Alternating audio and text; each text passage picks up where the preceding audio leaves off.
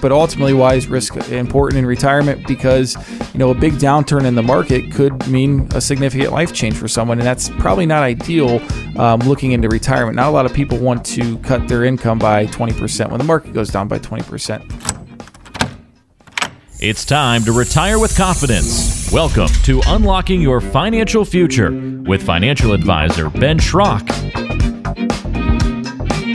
Welcome into Unlocking Your Financial Future, the podcast that talks retirement planning, finance, investments, a lot of different strategy. And we're here to try to educate you through the process and hopefully answer some of your questions that you might have as you're building your financial plan. And we do so every week with Ben Schrock. Ben, how are you? I'm doing great. How are you, Ben? I am good. Anything new around the office today? Oh, not too much. Just staying busy over here. How about you in your world? You got a little one yet? Not yet. We are 2 weeks away when this was recorded from the due date. So, yeah, I guess I'm on the clock officially, right? It could be any time. That's right. And I guess the one piece of advice I've been getting is you just got to get as much sleep now as you can. That's right. Yep, sleep in while you can. I know. I'm looking forward to it, but nervous and excited at the same time. But that's great. We're ready for it. I know my wife is, Good. Especially too. She's ready to be done through the pregnancy process. We also have Keith Lockwood on again with us. He's been on with us a couple episodes now. Keith is a financial advisor at B.A. Schrock Financial Group and helps deal a lot in the portfolio world and help with the management process for you if you were to go in and ask for their help and work with them and their team. He's a guy that you'd probably talk to. So, Keith, welcome back in. Thanks so much. I appreciate it. We started the conversation last episode on the risks that savers face. So we're going to continue that with part 2 of this series. And this one's going to go away from what we talked about last week, which was getting too enamored with cash. And of course, you can always find that episode on Apple Podcasts or baschrock-fg.com. But this one is the opposite end of that, and that is dealing with risk. So let's jump right into it. We'll get to a mailbag question a little bit later in the show, so stay tuned for that. So first things first on risk. Why is it this seems obvious, and it seems like a pretty basic question, but why is risk something that you really have to plan for and know and be aware of in your portfolio? Well, when it boils down to it is that's what's going to move the market up and down, right? So if you cannot stomach the volatility in the stock market, then you might not be a good fit for that. So if you're not willing to risk some money, though, you're not really willing to make a lot of money when it comes to the stock market as well. So it's a give and take with risk, but ultimately, why is risk important in retirement? Because, a big downturn in the market could mean a significant life change for someone, and that's probably not ideal looking into retirement. Not a lot of people want to cut their income by 20% when the market goes down by 20%. So, hopefully throughout the conversation today, we'll show you some of the different things that we do and talk about the different buttons that we talk about with our clients and on how to counteract that or how to sustain a market downturn. Yeah, some people they've saved so much and saved so aggressively through the years that they really just kind of forget about that risk factor, right? They've just become accustomed, especially, over the last decade, things have gone so well that maybe they just, don't need to worry about risk as much. So when you're talking about risky investments, what are some examples of some products that might be a little riskier or a little on the riskier side? Well, we'll see. A lot of, growth stocks, IPOs, recent companies that have no earnings. Full disclosure, I'm a value guy, so it's hard for us to build a portfolio of companies that have no earnings. The Lyfts and Ubers of the world. Not something you really want to get into if you're looking for retirement income, but most people don't even realize the risk they're taking. And they come in, we look at a portfolio, and we kind of just show them, look, in a normal market condition, here's what might happen. They're shocked. People do remember 2008, but since 2009, we've pretty much been straight up. Mm-hmm. So accumulating money hasn't been too terribly difficult as long as you were in the market. But it's really taken a deep dive into what are you really in, and not being diversified is a big part of that. People will see a lot of times people have 5 different mutual funds and they say, well, I'm diversified, I'm reducing my risk, but they're all investing in the same thing. Mm-hmm. So you're really not diversified and you're really not reducing any risk.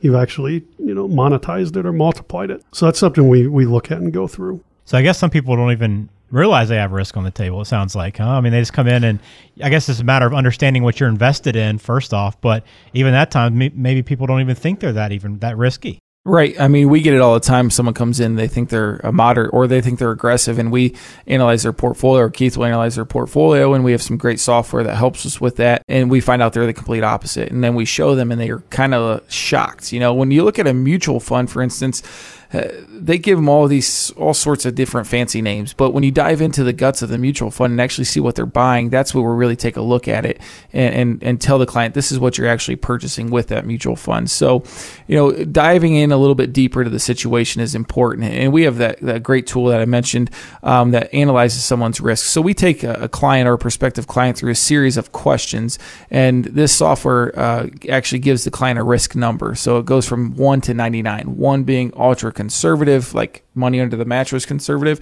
99 being ultra aggressive, to what Keith was saying about those IPOs. So they answer a series of questions. It actually pegs a specific number for their situation, and then it gives them a 95% probability range that they would be between, so they can really pinpoint their risk comfort level and see it right on our screen. We do it over a 55-inch screen in our office, so they can see it pretty loud and clear right in front of their face what that risk number is. And then we go in deeper, and we can develop or design a portfolio, and that's with Keith's help, obviously, design a portfolio around that specific risk so that client knows they're not taking too much risk on, or they're doing exactly what they want to do within their portfolio. I'm intrigued by this risk number. It's cool. So I guess first thing is, like, what are people's reactions typically? Are they feel like they knew their number pretty well, or are they pretty shocked?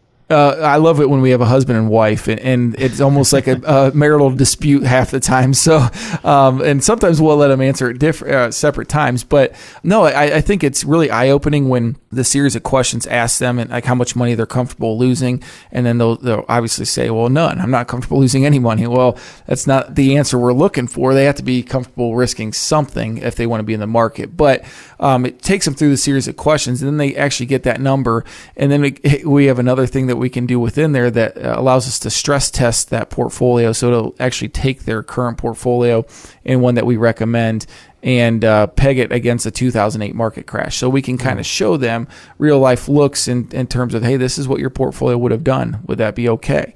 Or this is what it would do in a good market. Is that good enough? So it kind of gives us a good feel for, what they really truly are looking for from a risk side of things. Yeah, that seems very helpful to be able to sit down and kind of see what that scenario would have looked like for you and for your portfolio. I like that a lot. What was the highest risk number you've seen, though? Have you seen one in the 90s? I've seen one in 98. I don't know about you, Keith. What about you? I haven't seen any that high. Just for example's sake, investing 100% in the S&P 500 is like an 85. Whoa. So most I've kind of seen is, besides my own, it's probably like a 70, 75. So what do you have to have, like Bitcoin to be in the 90s? Yeah, pretty much. You got to be crazy. He's got to have investment for pretty much all cryptocurrency. Yeah. That would be a 99, I guess.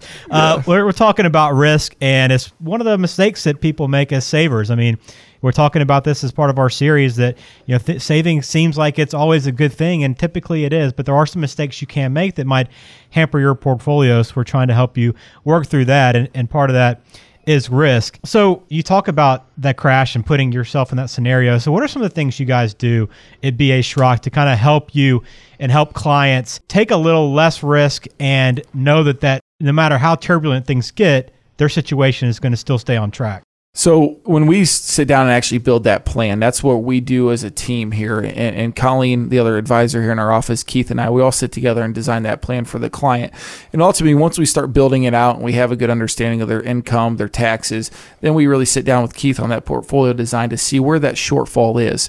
So then he kind of gets, looking into it a little bit deeper and actually building out the portfolio itself to find income, find dividends, find yield through bonds. So I'll let him kind of jump in there and explain how he can design a portfolio that will withstand the ups and downs in the market. To expand on that, you can still have growth, but still reduce your risk. And we use dividends a lot. When I was young, I'll say young and dumb, I didn't understand the impact dividends had and just disregarded them. But if you go back since before the Great Depression till today, and you look at the market, it's returned right around 9% or so. Okay. If you take out reinvesting dividends, you're only getting about 5.5% to 6%. So dividends are worth about a third of that return. That's significant. Very significant.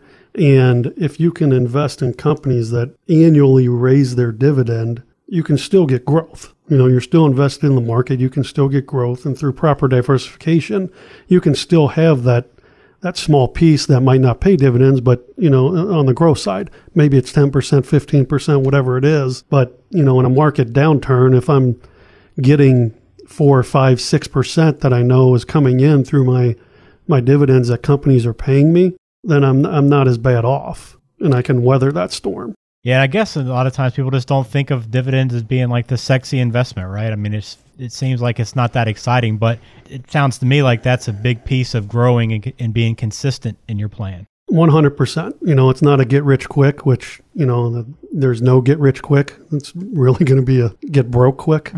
Right. So, it's that consistent growth that we're looking for in a portfolio, and it's not sexy, and but it works. Right. We kind of like boring in our office, Ben. Vanilla and boring that works and tested over time. So we don't mind the non-sexy investments. We'll stick to the boring and simple. Yeah, for sure. And I'm sure your clients are pretty happy that they don't have to worry as much either during that process. Okay. Well, I think that wraps up the conversation on risk. Is there anything that we missed that we want to add to this before we put a bow on this part 2? No, I think we're good. Yep. All right. This is part of our 4-part series, so make sure you tune in for our next episode. We'll continue to talk about the risks that savers face. Savers are great people, and they do a great job, but there are some times that they take a misstep, and we're trying to help you with that today.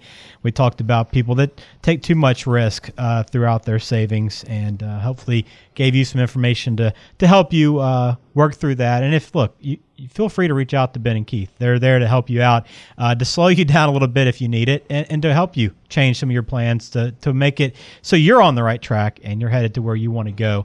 You can do so by reaching them online at baschrock-fg.com, or you can call them at 330-473-1060. As always, we take a mailbag question from a listener who writes in. Today's question comes from Greg, who has this question about his wife. He says, "My wife bought an annuity several years ago.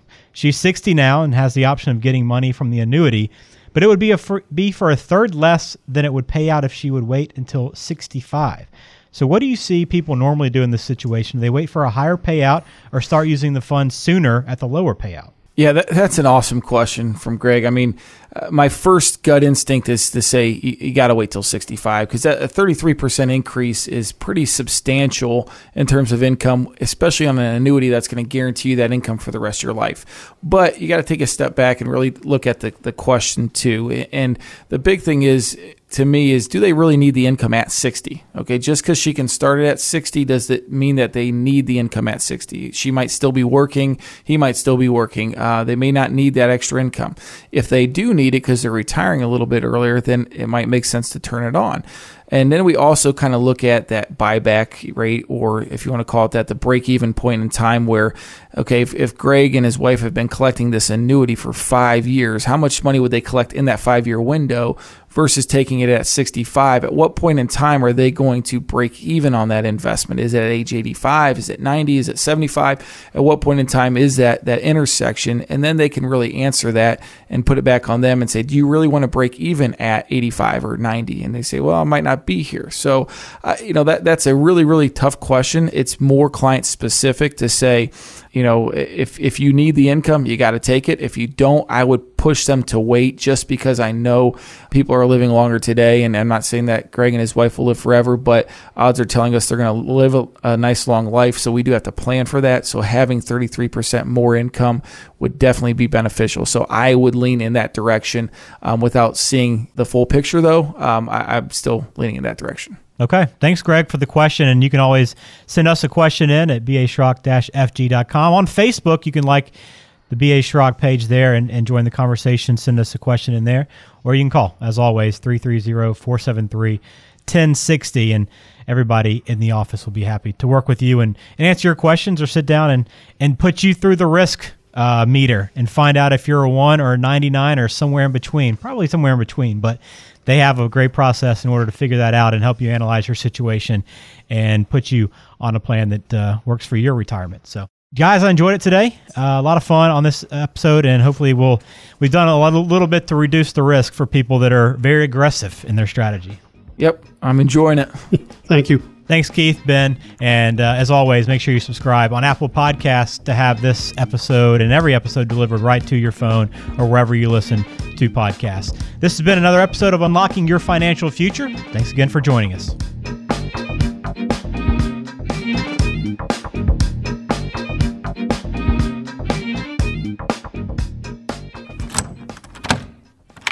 Investment advisory services offered only by duly registered individuals through AE Wealth Management LLC, AEWM. AEWM and B.A. Schrock Wealth Management are not affiliated companies. B.A. Schrock Wealth Management is an independent financial services firm that helps people create retirement strategies using a variety of insurance and investment products. Investing involves risks, including the potential loss of principal. Any references to safety, security, or guaranteed lifetime income generally refer to fixed insurance products, never securities or investment products. Insurance and annuity product guarantees are backed by the financial strength and claims-paying ability of the issuing company. B.A. Schrock Wealth Management is not permitted to offer, and no statement made during the show shall constitute tax or legal advice. You should talk to a qualified professional before making any decisions about your personal situation. We are not affiliated with the U.S. government or any government agency. This show is intended for informational purposes only. It is not intended to be used as the sole basis for financial decisions, nor should it be construed as advice designed to meet the particular needs of an individual situation.